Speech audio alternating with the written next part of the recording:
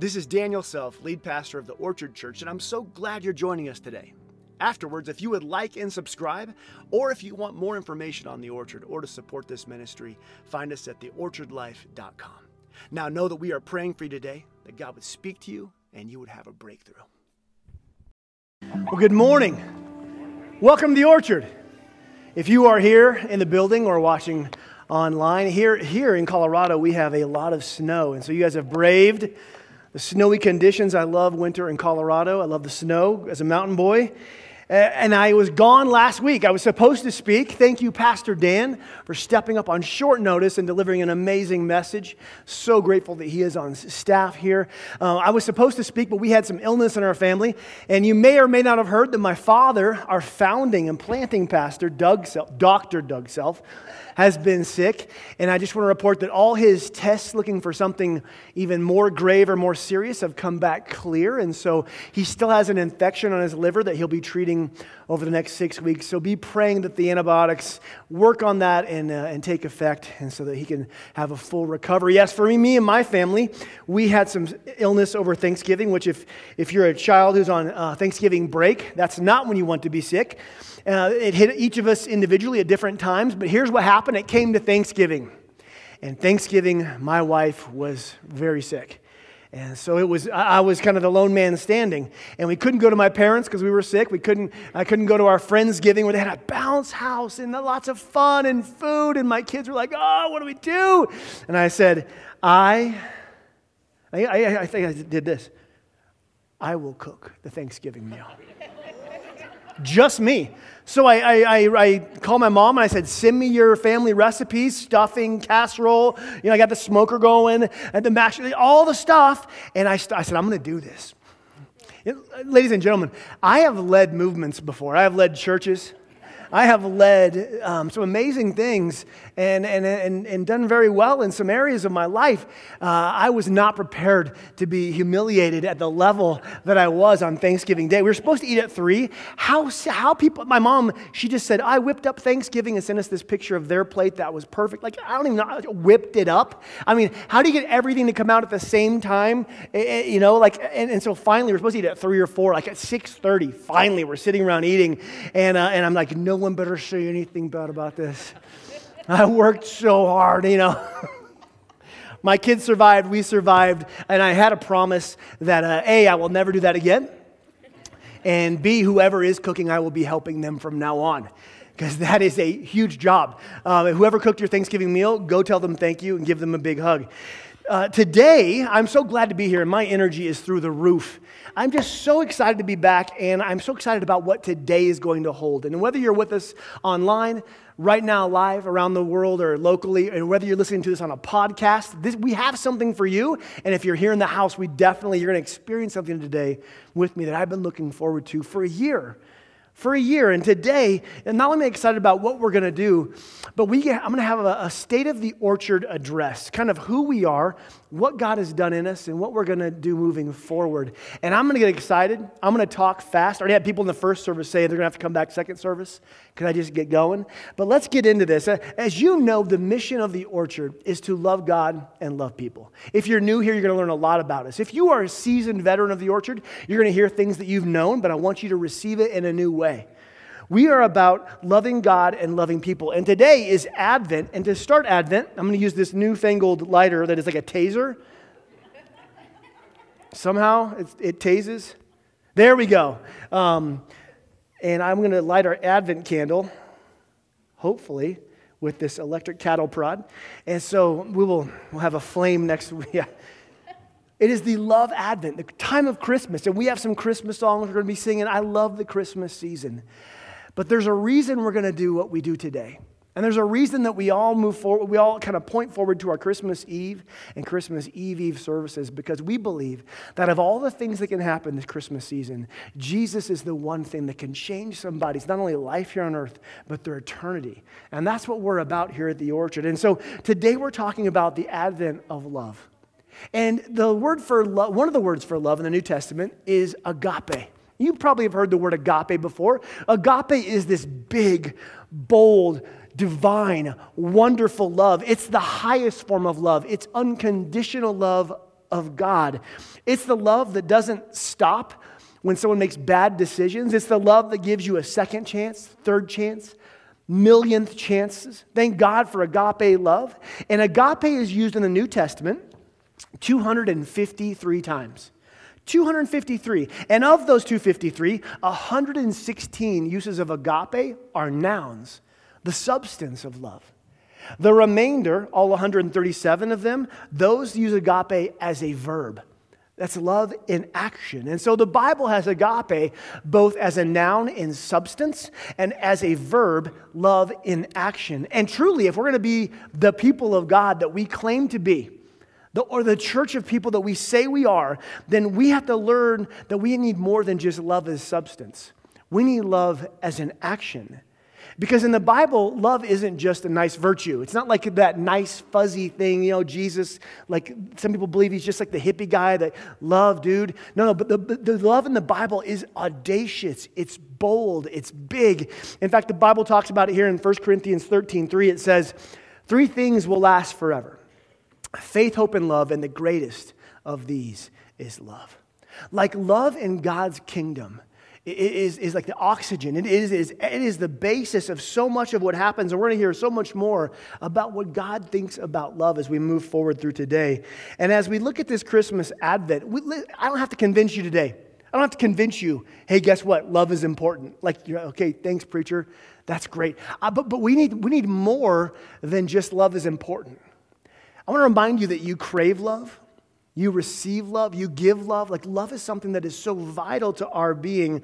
But despite our knowledge of what love is and what we should or should not do with it, listen, we have to admit, it's not easy being loving to people who are unlovable.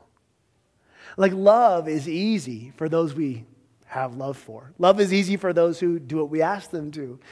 But to put love into action for all people is different. So while we may resonate with the noun of love, like God is love, we need to understand that God asks us to engage in this as that love should be a verb. Love should be something in action. It's something that the leadership here of the Orchard, we have been looking at, because the Orchard, the elders and the leadership, we don't just want to be a church that says, we love God. We love people. We want to be a church that puts those things into tangible and real action. I mean, we can't just have it on our t-shirts. We shouldn't just have it in our hearts. It should be something that we are acting on.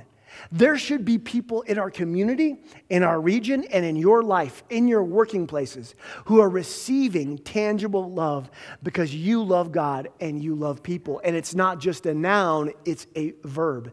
And so, you may have seen our t-shirts or our marketing. Love God, love people. And that's pretty easy, right? It's easy to love God and love people.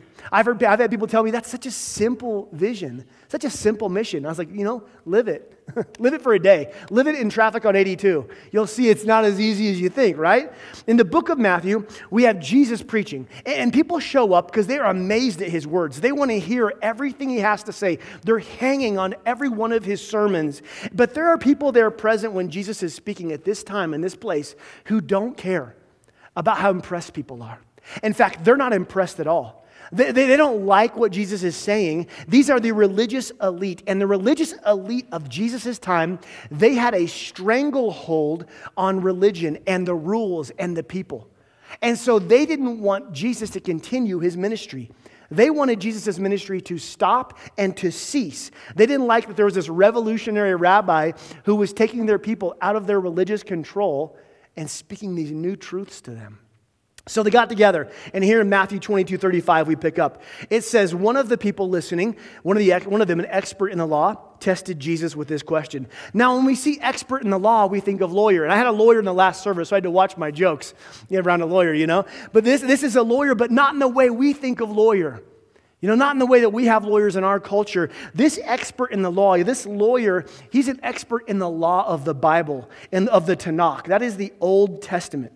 He's an expert in the Old Testament law. He knows all that was written. He knows all the oral traditions. He knows everything in their Bible that they had, the Tanakh, the Torah and Tanakh. So this guy, listen, he had spent his entire life on the Tanakh. In fact, when he was a young boy, probably around the age of 4, he would go to school, and he had begun to learn to read the Word. That's how he learned to read. And then as he progressed through school, he memorized the entire Tanakh. To be an expert in the law and their culture, you had to memorize it. And there's no verses, there's no numbers. But they did have this thing they would talk about where the master would start a verse. Anywhere in the Old Testament, he would start the verse, and they would have to finish it. And then they would have to ask questions and explain it. So they not only have it memorized, they know how to work with it. This man is like the John Elway of the Old Testament law, the greatest of all time.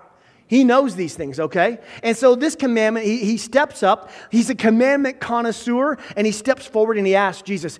Everyone's there listening to Jesus, and he says, Jesus, which is the greatest commandment in the Bible?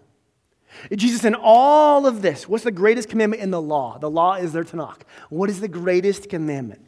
This would be like, when you get pulled over, you ask the police officer, what's the most important law? He's going to say, the one you just broke, of course, right? But how do you choose which one's the most important? They all have a purpose. Each one is there for a reason. But he asks which one is the most important.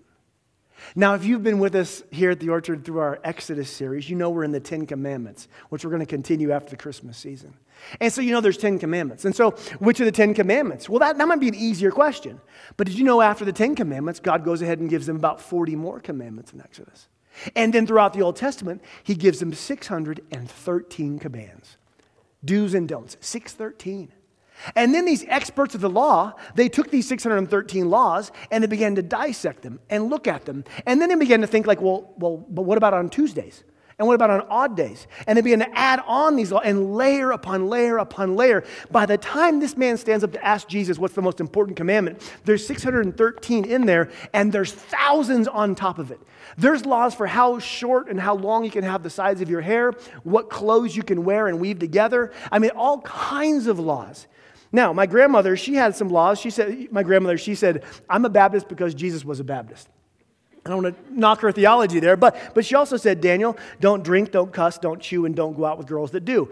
That was her most important commandment for me as a child. She would tell me that. Now, so which commandment for you is the most important? You see, my grandmother, she did something we're so good at, and that is we love to take the laws of God and add our own on there. And entire denominations, entire churches have been built on extra laws and ways to engage God. Like you have to do this and this. And if you go into different churches, you'll learn pretty quick. There's new laws you didn't know about. And so this man, he gets there and he goes, now which one of these laws, which one of all these is the most important? Now I want to just pause here. Because we read the Bible and we just kind of see these words floating back and forth.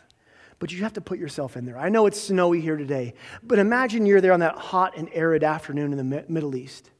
And you're there listening to Jesus, and there's no microphone. He's speaking to hundreds of people, and they're gathered in, and he's raising his voice. And over here is the group of the religious elites, and they're kind of doing their own whispering, like, you do it. No, you do it. Okay. You got the good question. Okay, I got the good question.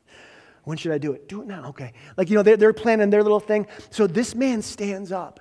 And he interrupts Jesus while he's teaching. Do you understand how dramatic and how there would be some conflict in this? And there are people who just can't stand any conflict. Could you imagine if in the middle of my sermon, someone stood up and started disagreeing with me on something in the Bible? Please don't do that. We can talk afterwards. But you can, you can imagine the tension. Can you imagine? If in the middle of this, someone stood up and goes, I have a question for you. What do you think? And they're trying to trap. Can you imagine the tension in this room? Now multiply this and magnify this to there's Jesus, and someone interrupts him, and there's immediate tension. All of the religious elites are like, okay, we got him. They're all pumped because this is their best guy. And then you have Jesus' disciples. They're probably behind him somewhere, and they're like, oh, they're watching Jesus, and they can feel this immediately. These are young men, and when they grew up watching these are religious elites, the wealthiest, the most powerful, the most respected in their community, and now they're interrupting their master to ask him this, and the tension they would feel, but then the tension of the people from all walks of life. as they see this revolutionary rabbi, Jesus, who they've shown up to listen to, and then they see the people who represent the religious elite who they've learned through their culture to respect are interrupting him and asking these questions, the tension would be huge. Everyone is holding their breath here. How's Jesus going to answer? And how Jesus answers can affect the rest of his ministry. If he missteps, then the religious elite can step forward and go, see, obviously this man does not know the law and does not know God. You can now stop following him. That's what they want. They want to trap him. And so while everyone's nervous here, it's amazing. Everyone's nervous. But what's ironic here is we have someone who's an expert in a book asking the author of the book a question about the book. And so Jesus might have thought this was a little bit amusing, but we have to look at this question as a good one. I mean, of all the commandments, and some of you know the answer because you've been here, but I mean, if you didn't know the answer, which one? Like which one? Which of the 613? Which of the 10? Which of the 1,000? Which is the greatest commandment? And Jesus, he doesn't flinch. He stands up and he says this in 37. Which commandment's the greatest? This one.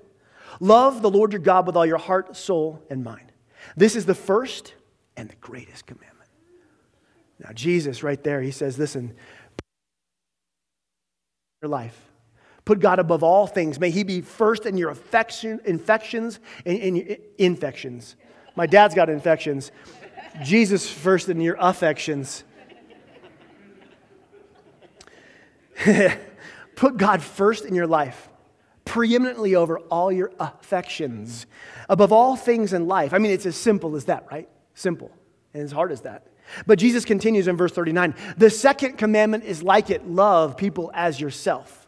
And Jesus says in other places, he says the entire law hangs by these two things. It's like in the spiritual realm, the entire word of God hangs by love God and love people. All the law, he says, the prophets, everything is summed up with love the Lord your God with all your heart, soul, mind, and strength, and love others as yourself.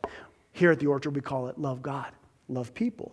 This is the DNA of heaven, and this is what we want our church to be fueled and running upon. Then we want to love people the way Jesus did, loving all people. Listen, here at the Orchard, we want to love people no matter their affiliation, their orientation, their connection, or persuasion. And I know for some of you that's difficult to even think about. We want to love people no matter their background, no matter their future, no matter their income, no matter their political party, no matter how they post on social media. I know.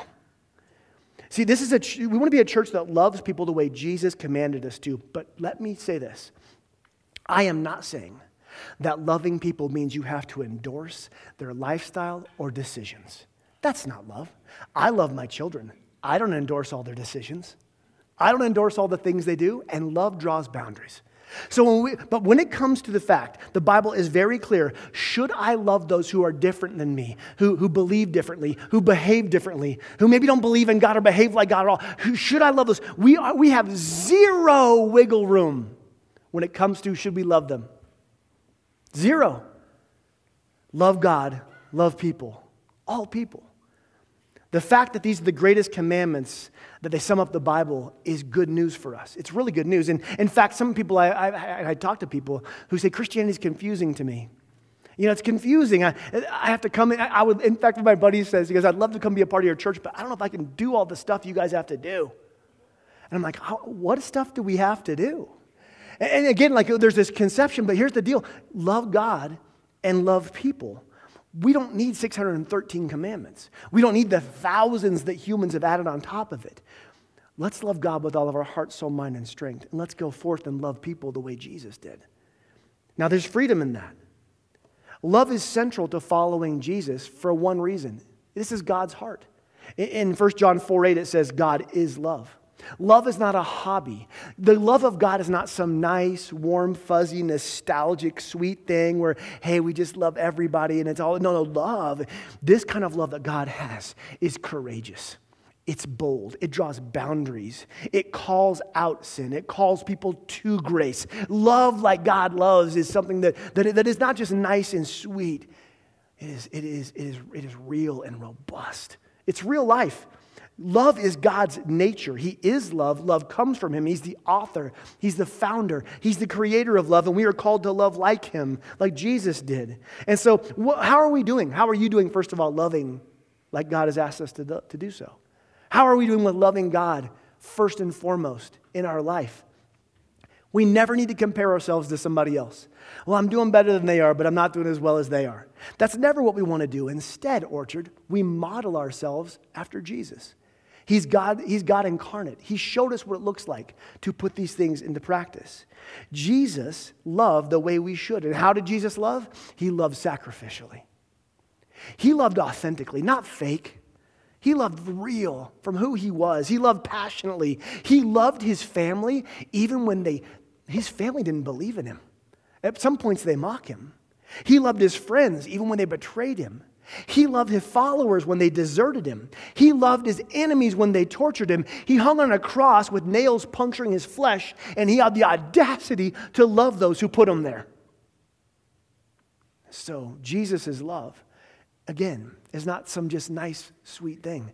It is bold. It is courageous. It is pure. It's consuming. It's passionate. It's inspiring. Jesus loved generously. He loved in a way that impacted people's lives. When Jesus loved them, they knew it. They were changed by word or by deed. He didn't just have the noun and substance of love. He put love into action. Love was a verb from him. And how should we love? We should love generously. There should be people at our work and around us, in our homes, in our cul-de-sac, in our region, who they know the love of God because we aren't just based on the substance of love. Yes, Jesus loves me, but we put that substance into action as a verb and we love them. And through how we live and through how we give and through how we love and how we speak and how we act, behave, they would know the love of Jesus. That's how they will know the love of God, by us, his believers, loving. Jesus said that they will know you're my followers by your love. So let's model that. We should love generously, which leads us to putting love into action in the announcement I have. Now, how does a church like ours practically reach out and love our community? How do we truly love those around them in a way that they know it? And there are many ways. And we do a lot of things here at the Orchard that I'm proud of. There's a lot of ways that we love, but we wanted to do something in particular this December once again to kind of put our money where our mouth is. Put our money where our t-shirt is, to show people that we don't just wear it on our advertising, our marketing, and our t-shirts, but man, we live this. We love God. We love people. And so as a church, some things we do that I'm proud of, we generously support missionaries overseas for decades.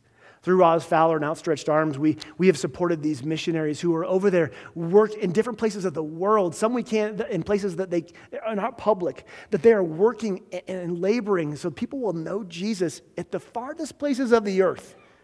We support churches in the island nation of Vanuatu. You know, when we first started in 2020, I got to know Pastor James Nicholson down there in Vanuatu. He's a pastor he's a native down there. He's a pastor in the field, and we would FaceTime or we would talk. And through his efforts, he spent the last year traveling to different villages. And the Orchard Vanuatu, and they have signs, and he wears our t-shirt down there. There's now 12 Orchard Vanuatu churches. As Pastor James has spent himself and his body and his livelihood and his health going from island nation to village to these places that are unreached completely. And some of these churches, most of these churches have elders, deacons. They have and some of them are very small because the villages, and some are bigger. But it's amazing that there in Vanuatu, there's a growing movement of Jesus, of love God and love people as the Orchard Vanuatu grows. And there, myself and some of the elders will be visiting Vanuatu in 2024 to do a leadership conference, to meet some of these pastors, to meet James and hug him and meet some of these pastors face to face and talk about what does it mean to spread the gospel there in these island nations, some of the most remote places on the earth. Our missions team, Outstretched Arms, they pray every month.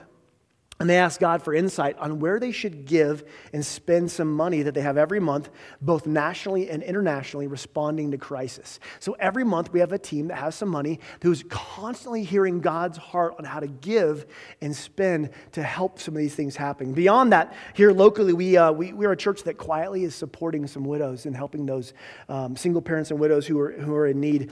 We also have come alongside many in our community and helped them find what they need in a difficult situation. Whatever that would be tangibly.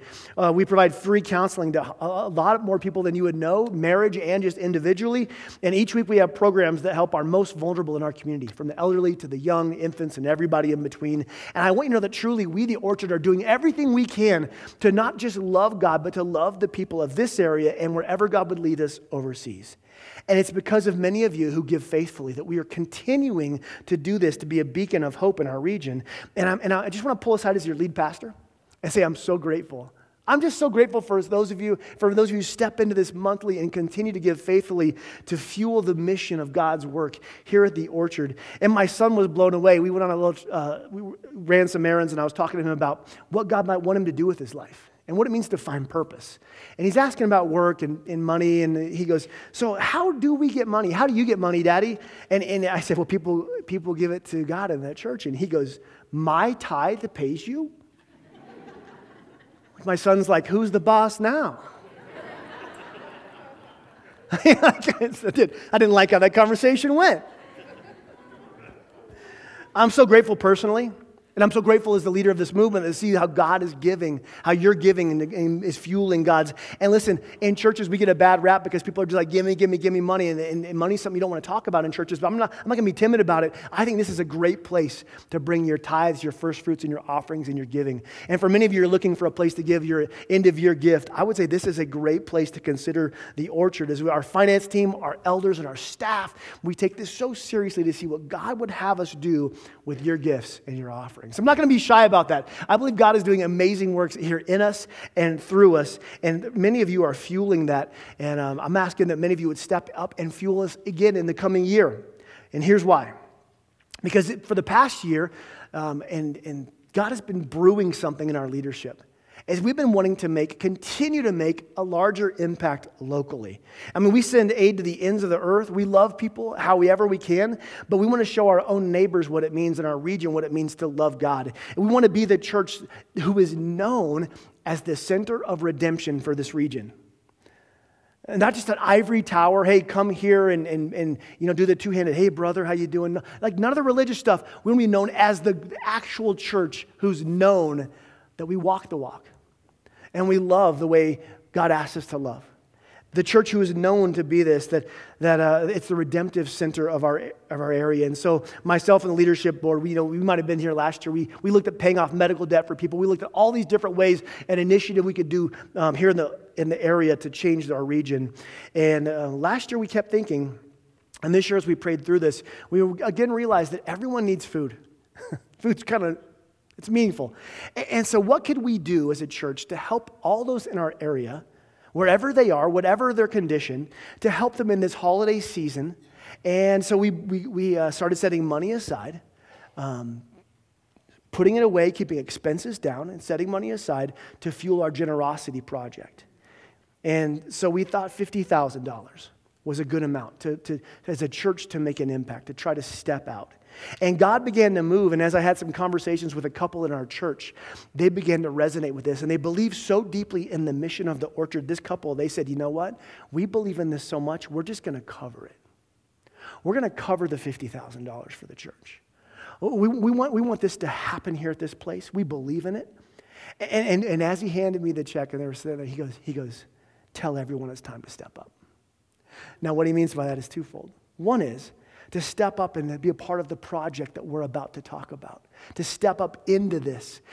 This was provided for us as a gift, and for you, this is an opportunity for you to step up into this area. So the staff and elders, we were looking at this $50,000 and how we could give it all the way, but here's what we decided, just like last year, is that, yes, we could give away chunks of this money to different organizations and XYZ, but Orchard, we are the church. We, you and me, us, we're the church. And so we want all of us to be a part of giving away what God has given us in this generosity project. And so for the second time in Orchard history, we're going to do an offering. Now, if you've ever been to a church that does an offering, passes the plate, you know what I'm talking about? And I was at a church for a while, and we had those nice velvet, special wooden velvet plates. And then you're passing. We didn't do that, but if we're passing it around, and you put money in, and we just don't pass a plate here. We trust we just don't. That's not something we do. But for the second time in our church's history, we're going to pass a plate, but we're not going to ask for any money. We're gonna do the reverse offering. We're gonna hand out money. We're gonna hand out gift cards to the city market for you to take one. For you to take one for your kids as well. And here's why. Because I have been with my children as they've watched me go to the store and give this to somebody and say, hey, our church it wants to say Merry Christmas and bless you. And I feel like God wants me to give this to you. My kids watch me and Amy do that. But then my kids had their own. And my little daughter in the freezer section of City Market walking up to a woman and saying, God told me to give this to you. You know? We want our children to be in on this. Orchard, let me just be very honest. The reason we're doing this, we want to be a tangible giving out of life. But the ultimate purpose is, Orchard, if you know Jesus, if you know God's gift of salvation, you have something within you that is greater than any card will ever be, that will change somebody's life and eternity, unlike anything we could ever give them tangibly. And we want to be a church that gets in the habit of giving away life. That you in your life and your relationships would say, let me tell you about Jesus. Let me step out and tell you about this. Let me give you the keys to eternal life. Let me give you information about Jesus. Let me give you an invitation to the Orchard. Let me give you what God has given me. Let me pass this on. And so we start with something small. We can give this away. We can give this away and say, hey, my church wants to invite you to our Christmas. We want to invite you to our church. We just want to bless you. I gave this away to many people, and they didn't either know English. Some people didn't want to speak to me because they didn't know what I was doing. And so it doesn't have to be some fancy speech. You can give it to them and just say, God bless you. But here's the point. We want to be a church who steps into this. And as we do this offering and everyone receives your card, take one for you. If your spouse or someone isn't here, take one for them as well. Don't take a stack, Here, give it away this week, and here's why. Because I'm going to give you more next week, okay? So give it away, and I'll give you more next week. There was somebody here, and she got this last year, and she goes, oh, this is awesome. She went out and bought 6 more cards of her own. So she had 7 cards, one of ours and 6, and she went out and she just had, all December was giving out cards and giving away life. So Orchard, this is something that I want us to do. I don't know where I am in this. People were asking me, oh yeah, here it is. What's the accountability on this? Some people are just going to take this and abuse it. What's the accountability? Here's the accountability. It's between you and God. I'm not going to control this. I'm not going to try to control this. We're going to hand this out, and I want you to listen to God and do what you need to do with it. And here's the deal. If you get this card and you go, I have very big needs in my life. I need this. Then I want you to contact me. Email me privately. It's in the bulletin. And you tell me, and we'll help you. But this card is for someone else. I will help you so that you can give this one away. So the accountability, hey, it is up to you. But what should you bring back and report? Someone said, should I bring a receipt? Should I get a picture of me and the person? I'm like, no. This is not for social media. This is not a social media. Look what we're doing. No. That's not what this is about. Only thing I want you to bring me is stories. I want you to get stories from this. I want you to get your community group to tell about it. Tell how you were nervous, how you were scared, how you messed up, how you chickened out, how something awesome happened. Whatever it is, I want you to pass the stories on. The stories are like fire. They keep this thing burning. Last year we did this. We had other churches and other people who don't even believe in God step into this. In fact, I took a little stack of these, 3 of these cards to a local friend of mine who owns a restaurant. And I say, he knows this. I would say, man, you're my favorite atheist.